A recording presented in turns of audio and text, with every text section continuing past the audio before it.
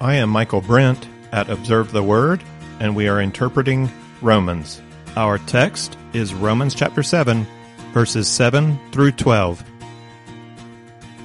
In Romans chapter 6, Paul defends the gospel as a means to righteous living, disagreeing with his detractors that grace leads to sin. Paul argues that grace motivates and empowers for life. Paul does not stop with showing the strength of grace. He turns the argument around to show that contrary to human religious assumption, which says if you do not give them law, they will sin, Paul argues that the law is not all that good at producing righteousness. In chapter 7, Paul's emphasis is on this side of his argument, the weakness of the law. He has to be careful here. He does not want to attack the Mosaic law. He wants to explain truth about the law without bringing into question the goodness of God who gave the law. Just as we have two passages in chapter 6 defending the strength of grace, we now have two passages in chapter 7 showing the weakness of the law. And we're covering the first of those two lessons here in 7 through 12. Let's read our passage. Romans 7 through 12. What shall we say then? Is the law sin? May it never be. On the contrary, I would not have come to know sin except through the law. For I would not have known about coveting if the law had not said, you shall not covet. But sin, taking opportunity through the commandment, produced in me coveting of every kind. For apart from the law, sin is dead.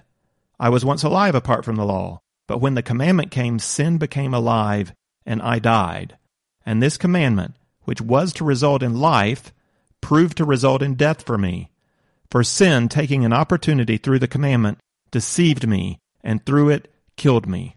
So then, the law is holy, and the commandment is holy, and righteous, and good. Paul follows the same rhetorical pattern he used in chapter 6. So we start with an invitation. What shall we say then? And the objection, is the law sin? Let's clarify why that is the objection. Why is the objector asking, is the law sin? In our last lesson, we looked at the transition passage of 7:1 through 6. It's the bridge that moves us from considering the strength of grace to considering the weakness of law. Using the illustration of marriage, Paul argued that it is both right and good that we've moved out from under the old covenant relationship of law and have moved into the new covenant relationship of grace. Our death to the law in Jesus Christ justifies the move. Paul further argued that the move was necessary for the sake of righteous living. The law has a negative effect on us. In 7:5, Paul says, while we were in the flesh, the sinful passions which were aroused by the law were at work in the members of our body to bear fruit for death. That comment motivates the objection we have in 7:7. What are you saying, Paul? If you're claiming that the law stirs up sin in our hearts, what are you saying about the law? We know what stirs up sin in people's hearts. Sinful things stir up sin. Adult movies stir up sin. Spring break parties stir up sin. The lure of easy money stirs up sin. Are you putting the law of Moses in that category? Is that the weakness of the law? The law is actually flawed, and in its flaw, it encourages our sin nature. That's an interesting charge. The moral and religious systems of law developed by people do tend to make concession to human desires. An obvious example is the paganism of the Roman Greek world that Paul ministered into. So worship of gods and goddesses could include temple prostitution, drunkenness. They could promote pride and rivalry. In our day, a cultural Christianity seeking to conform to the morals of society makes moral compromises in its moral code, redefining the moral law of the Bible. That compromise promotes sin. So what's encouraged as good is not actually good. Is that the weakness of the law? Is Paul saying the law of Moses is morally compromised? If the law stirs up sin, then isn't Paul saying the law itself in some way is sinful? In the middle of verse 7, Paul gives us his short answer to the charge that the law of Moses is sinful. He writes, may it never be. It's his classic short answer. He outright rejects the idea. Paul's not saying the law itself is sin. He is saying that what is not sin, the law, interacts with sinful human nature to stir up sin. He's going to explain this in his long answer in 7b through verse 12. In these verses, he makes two main assertions. First, he argues that the law increases awareness of sin, and second, that the law enlivens sin. We're going to look at both in turn, but also notice the slight change in Paul's rhetorical pattern here at the start of his long answer. 3 times he's used the phrase, "Do you not know?" to introduce a longer answer to an objection.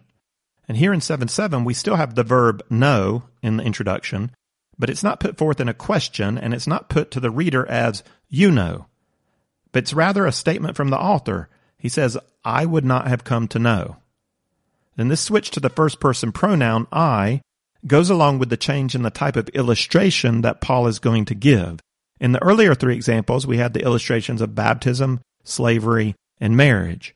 In 7:7 through 12, the illustration is presented as Paul's personal experience. So we also need to keep that in mind as we observe the text. Let's start with the first assertion Paul makes in 7:7b through 9. The law increases knowledge or awareness of sin. So let's read that. On the contrary, I would not have come to know sin except through the law. For I would not have known about coveting if the law had not said, "You shall not covet." But sin, taking opportunity through the commandment, produced in me coveting of every kind.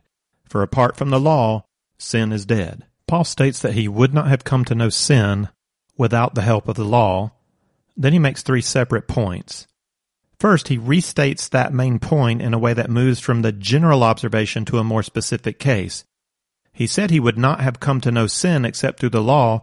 Now he takes the 10th commandment to make his case more specific, using the case of coveting, which is to desire what's not rightly his. He's not going to give away why he chose the specific sin of coveting as his example, though if you're going to choose one of the 10 commandments, this is an interesting one to choose, because it's the only one that forbids an internal desire rather than an outward action. It could be argued that the sin of coveting is one of the primary motivating sources for the other sins. Do not murder, do not commit adultery, do not steal, are all outward actions. They're all on the extreme end of the sin continuum of thought, word, and deed. These are the extreme deeds of sin. The sin of coveting, once fully formed in the human heart, has the power to move a person to murder, to adultery, to theft.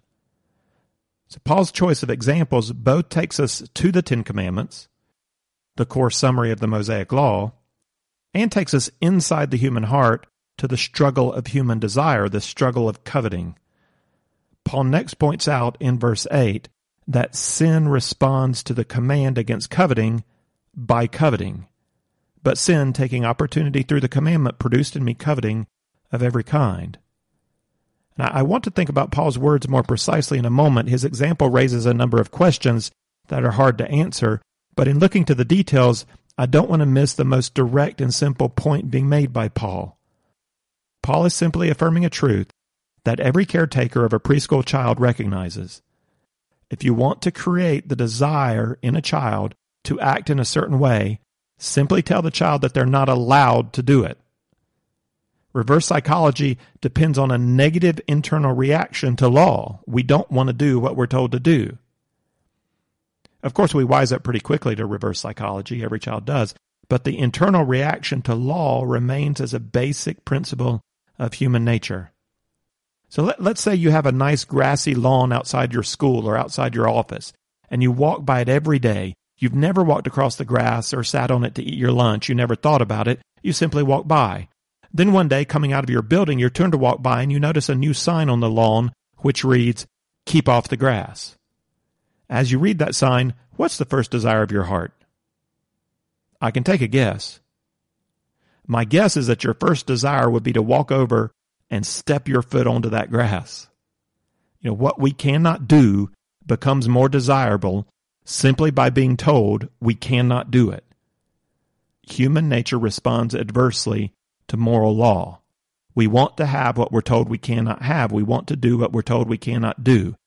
That's the simple general point being made here about human nature. Law increases our awareness of sin by confronting our nature with specific moral definition and authority, which then creates a response against that law. If we're able to honestly and accurately assess our inner response, we see that the law of life draws out an opposing response of death.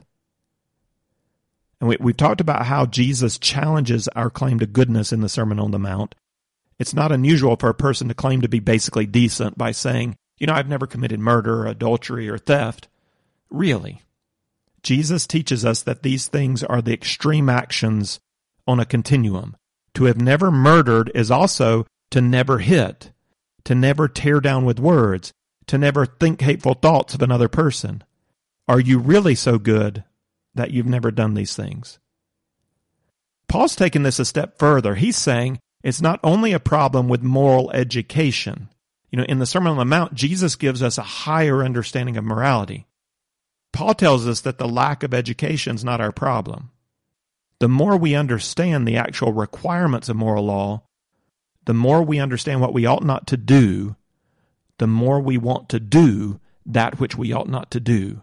I have latent desires in me that I've never considered, and the law brings out those desires.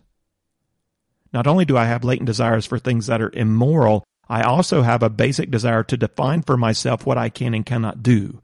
My nature resists moral law that comes from outside of me. The more you tell me I cannot do, the more I become aware that I want to do what I'm told I cannot do. The more defined the law is, like the Mosaic Law, for example, the better equipped that law is to bring out the rebellion in my soul. Now, there's ways out of this. I can reject the moral law. I can call the Bible a flawed human document bound by its own culture, and then I can go command by command to redefine moral law. But by defining the Bible as relative, I remove its authority over me. I'm the judge of which moral commands apply and which do not apply. And that relieves some of the pressure coming from inside of me. I'm no longer disobedient to moral authority because I am the moral authority. Another way to remove the tension that moral law creates in my soul is to reject the lawgiver. If I claim that God cannot be known, or that God does not communicate, or that God does not exist, then I free myself from confrontation with any moral standard. Another way is to acknowledge God above but keep him at a distance. And religious ceremony can be very helpful with this. I go to church, I say my prayers, I follow the ritual, and I keep my head down. I live out my life as best I can, trying not to call attention to myself. It's also helpful if I do not go in much for internal reflection. Just live and let live. However we do it, by removing or lessening moral law, we can feel better about our own condition. The less we try to live according to a standard, the easier it is to convince ourselves we meet the standard. We still share in the experience Paul describes, but we can be quick to discount it or stuff it down or shove it aside. But if I truly try to follow God's moral law according to his moral definition, including thought, word, and deed, the more I try, the more I will be confronted by the struggle within. Paul indicated this purpose of law back in chapter 3, verse 20. He stated, "Through the law comes knowledge of sin." Here he's telling us it's not only the educational quality of law that makes us aware of sin. Being faced with the law triggers sin in us, and so makes us aware of sin within through our own experience. We know we're sinful because of how our heart responds to moral law. Paul's third point about sin emphasizes this truth, that the law interacts in a way with human nature to bring about an experiential awareness of sin. He says in 8a, "For apart from the law, sin is dead." Sin lies dormant like a snake in cold weather. The law is a stick. When poked, the snake is stirred to life. This moves us into our second main assertion about the law. The first is that the law increases our awareness of sin. The second is that the law enlivens sin or brings sin to life. As I just said, law does not make us aware of sin by simply teaching us. Law makes us aware of sin by reacting with our fleshly nature in such a way as to enliven the rebellion in our soul. And this assertion comes in verses 9 through 11. I'm going to read that. "I was once alive apart from the law, but when the commandment came, sin became alive and I died. And this commandment, which was to result in life, proved to result in death for me. For sin, taking an opportunity through the commandment, deceived me, and through it killed me." The specifics are going to be a little more challenging to interpret. What does Paul mean when he says alive apart from law? We'll get into that. But like with the first assertion, I think there is a fairly straightforward idea here about sin that we can identify. Paul claims in verse 9 that without the law he was alive. When the commandment came, sin was enlivened. The result is that Paul died. He then makes two specific points about this assertion. So the first specific point is in verse 10, and it states that the design of moral law was to provide life for the one who would live by it. The commands of Mosaic law are life-giving commands.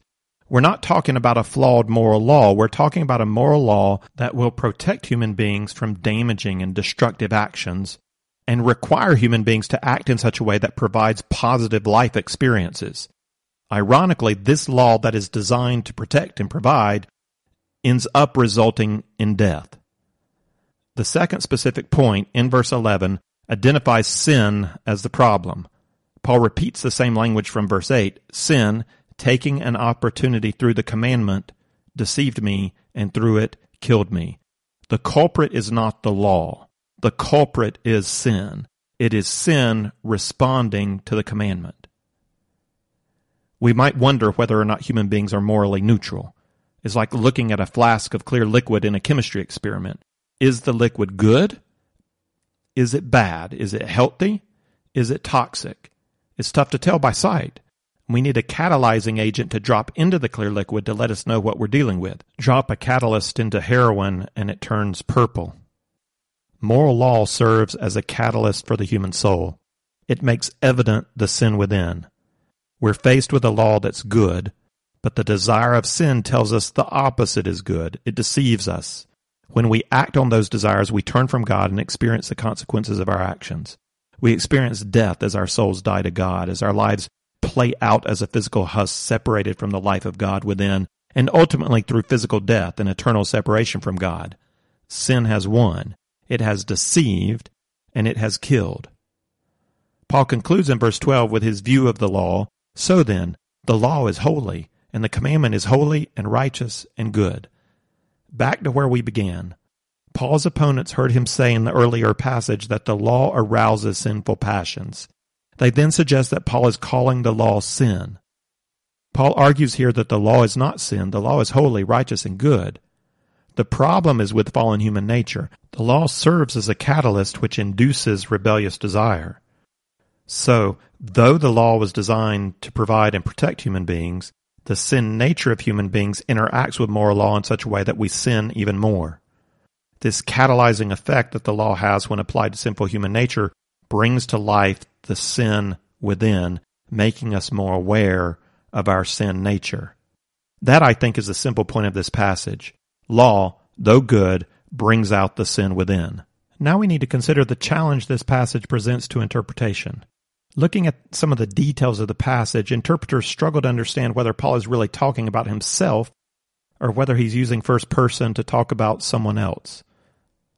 For example, Paul says in verse 8 that he would not have known about coveting if the law had not said, "You shall not covet." When did Paul not know about coveting? He was a Jewish boy and he was taught at home by Jewish parents. He was taught in school by Jewish rabbis. How old would he be before he learned the Ten Commandments? 5 years old? 7 years old? 3 years old? We don't know, but we have to guess it was pretty young. Also, what does he mean by saying in verse 9, he was once alive apart from law? When was little Paul ever apart from law?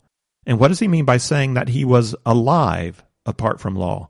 He argued in chapter 5 that from the time of Adam to Moses and beyond, that all sin and all experience the consequences of sin. Do we need to assume an age of accountability in order to understand what Paul is saying? Is he suggesting that he was innocent until he could comprehend law? What age would that be? And why does he not explain that more clearly? Some scholars have noticed potential historic allusions in the text. At first, verse 9 seems to fit with Adam's experience. I was once alive apart from law, but when the commandment came, sin became alive and I died. The reference to deception also makes us think of Adam and Eve being deceived to eat. It's not a perfect allusion, though. Adam was alive apart from law, but sin did not come alive in Adam until after he broke the commandment. Adam and Eve are the two people for whom it does not seem right to ascribe sin as the internal motive. Some have noticed an allusion to Israel. Saved out of Egypt, Israel received the law at Mount Sinai and quickly broke that law. Then God's anger burned against Israel. He stated his desire to wipe them from the book of life, though instead he showed them mercy. is the idea that Israel did not sin as Adam did by breaking specific commands, but when the law was given at Mount Sinai, sin came to life. I think an allusion to Israel fits even less than an allusion to Adam. So I'm willing to recognize the possibility of some historic reference to Adam or Israel in Paul's choice of language. But if it is there intentionally, I think it's in the background only. Thinking on the sin of Adam and of Cain and of David and of Israel, they all enrich the experience Paul is talking about, but none fit really well with the experience he's described. I like Douglas Moo's interpretation that Paul's speaking about law and sin from his own personal experience. He's felt what he describes, but he's framed that experience in a way that matches general human experience. Moo calls it the experience of every man. And I like that. I think that fits with Paul's language. That Paul is speaking somewhat metaphorically is clear. He continues to personify sin as he did in chapter 6. He speaks about sin as though it has a life of its own. He makes sin the culprit. It's sin that took the opportunity afforded by the commandment. It's a literary way of describing the internal struggle of mind and soul that goes on in a person. Paul's use of alive and dead are also metaphoric. How is sin dead or alive? And how is Paul dead while still alive? Paul's language it's almost a language of poetry, though he's clearly using prose argumentation. I'm not saying it really is poetry, but I'm reminded of poetry by the effort Paul's making to describe human experience. Calling sin dead describes our lack of awareness or our struggle with sin. It's the dormant snake within. We go through some days feeling pretty good about ourselves without any apparent moral struggle. Sin seems dead. On other days, the struggle's miserable. We desire and we resist. We desire, we give in. We feel sin alive in us. I think that Paul's framed this passage in the first person to bring us in the realm of personal experience. It is experience that Paul is aware of himself, yet he also uses more general language that cannot be attributed to a specific time or event in Paul's life. By using this more general language, he describes the experience of every man. I also think that Paul's specific focus on Mosaic law does not limit his argument to Mosaic law. Mosaic law is the highest form of law that we might encounter because Mosaic law was communicated by God through Moses. Christians and Jews recognize Mosaic law as Bible, as the very word of God. If the Mosaic law is weak in this way, then all law is weak in this way. And while the principle Paul argues here is made specifically in regard to Mosaic law, I believe it's to be understood as a broader principle. Genuine moral law has this effect on people, whatever the source. It is a problem for all religions and for all moral authorities. People do not like being held morally accountable. The sin within every man resists. However we understand the specifics of the experience Paul describes, we have to come back to the main question he's answering and the conclusion he draws. Paul is answering the objection that his perspective makes the law out to be sin. Paul says by no means it does not make the law out to be sin. And his point is simple. The law is good, holy, and righteous, meant to produce life. But because of fallen human nature, when human beings are exposed to righteous moral command, that command serves as a catalyst to stir up sin. We become more aware of sin in our souls by the natural rebellious response in our hearts. The law is not sin. It is sin that takes opportunity through the commandment to bring about death. I'd like to end with an experience that came to me as a dad that affirmed to me the teaching that we are not born morally neutral. In our family, it's known as the broccoli example, and I asked Julia's permission to share it with you. Julia was about a year old, and I know because we were still living in Zagreb at the time, she was a sweet, sweet baby. Observing the world with big blue eyes, she smiled easily and often. She went to sleep without a fuss, the perfect little girl. And then sitting in her high chair, I was watching over her as she ate her dinner, and she knocked her broccoli off her tray onto the floor. No big deal. I put it back and said, Julia, don't play with your broccoli. She knocked it off again. I said, Julia, don't do that again. She knocked it off again. Julia, if you knock your broccoli on the floor one more time, I'm going to have to give you a spank on your hand. And I put the broccoli back. And at that moment, Julia's face turned very seriously. She picked up a piece of broccoli. She slowly held it out over the floor. And with her big blue eyes staring straight into mine, she let it drop. It was the clearest example of defiance I had ever experienced in my life. My sweet little girl. The law came from me, and sin, taking the opportunity through the commandment, deceived her. This is our universal experience as fallen human beings. The law is intended to produce life, but because of our sin nature, the law stirs up desires of death. Moral law, though good, righteous, and holy, is not enough to bring about life within fallen human beings. It can help curb a number of outward symptoms, but our internal problem is at a critical level. Moral law reveals sin without affecting essential internal transformation. We need more than the health regimen that is moral law. We need heart surgery, and that only comes through the covenant of grace. If you would like the text of this lesson with some resource questions, or if you'd like to see overview charts that go along with our study of Romans, then check out the resource page at observetheword.com.